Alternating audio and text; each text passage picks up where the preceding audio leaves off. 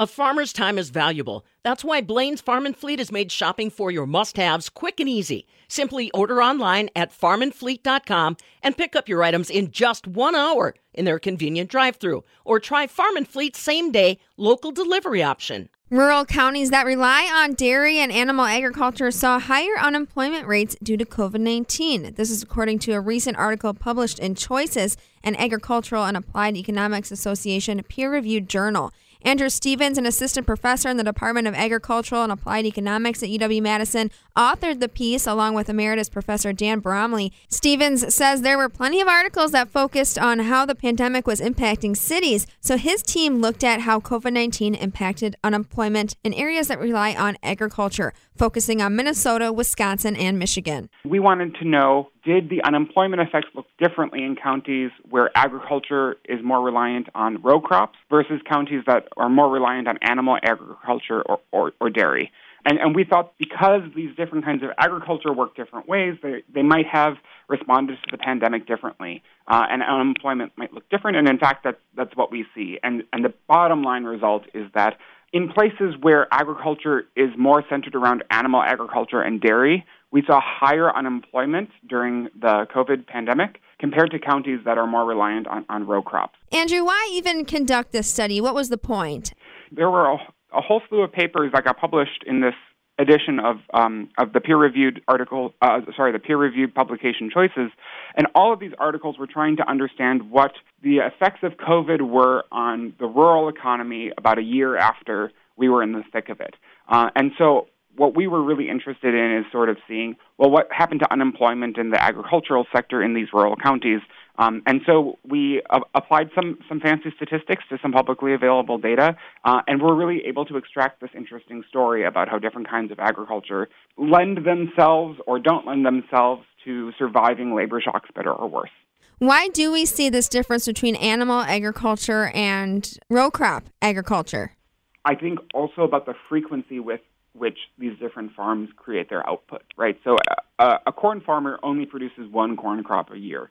And so, even if a pandemic rolls in and shuts down the economy for 3 months, that might be the 3 months that the corn is in the ground anyway. So there's not a whole lot of an effect it might have. But for a dairy or, a beef farm or something like that, you are creating your output much more frequently, either every several weeks or months, or in the case of a dairy, every day or every other day, the truck is coming to get the milk.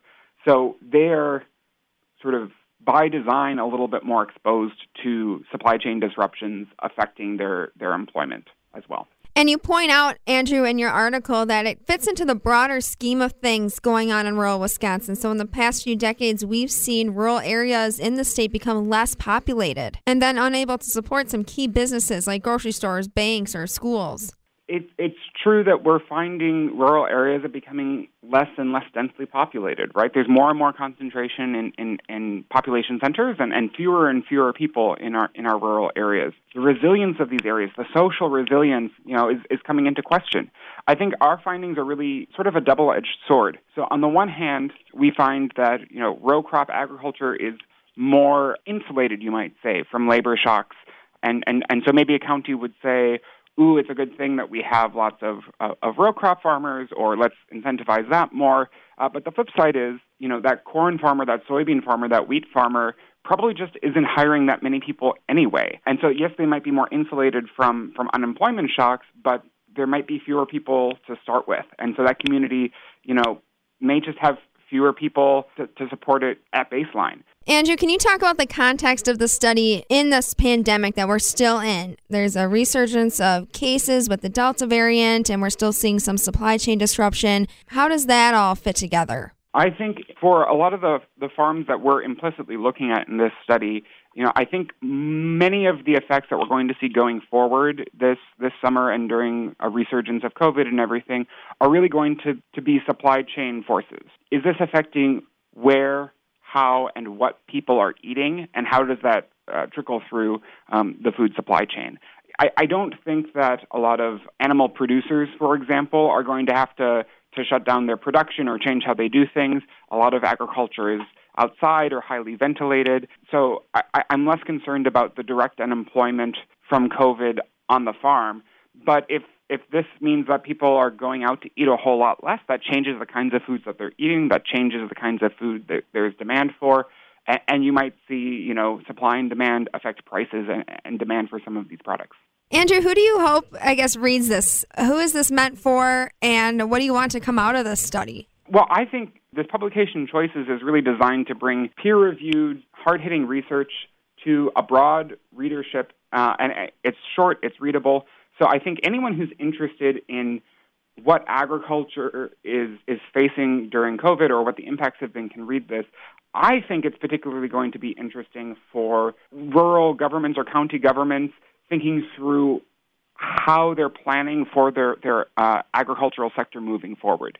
If you're really incentivizing animal agriculture or dairy agriculture and thinking about where the labor is going to come from that, the flip side of that coin is the more hired labor a community has, the more at risk they are of sort of large unemployment shocks during big events like COVID. So thinking through, if we really expand the hired labor in this community, what are we doing to provide sufficient safety nets that our community doesn't implode if another COVID happens? Andrew, this isn't the only thing you do. You also teach. Tell me what you have going on coming up this semester. Yeah, so I get to teach two really excellent, fun courses. So one course is a PhD level course for our students who are going to go on and do their own research soon, and sort of showing them what does the leading edge of research in agricultural economics look like. So that's fun because I just get to talk about the cool things that are going on in research right now.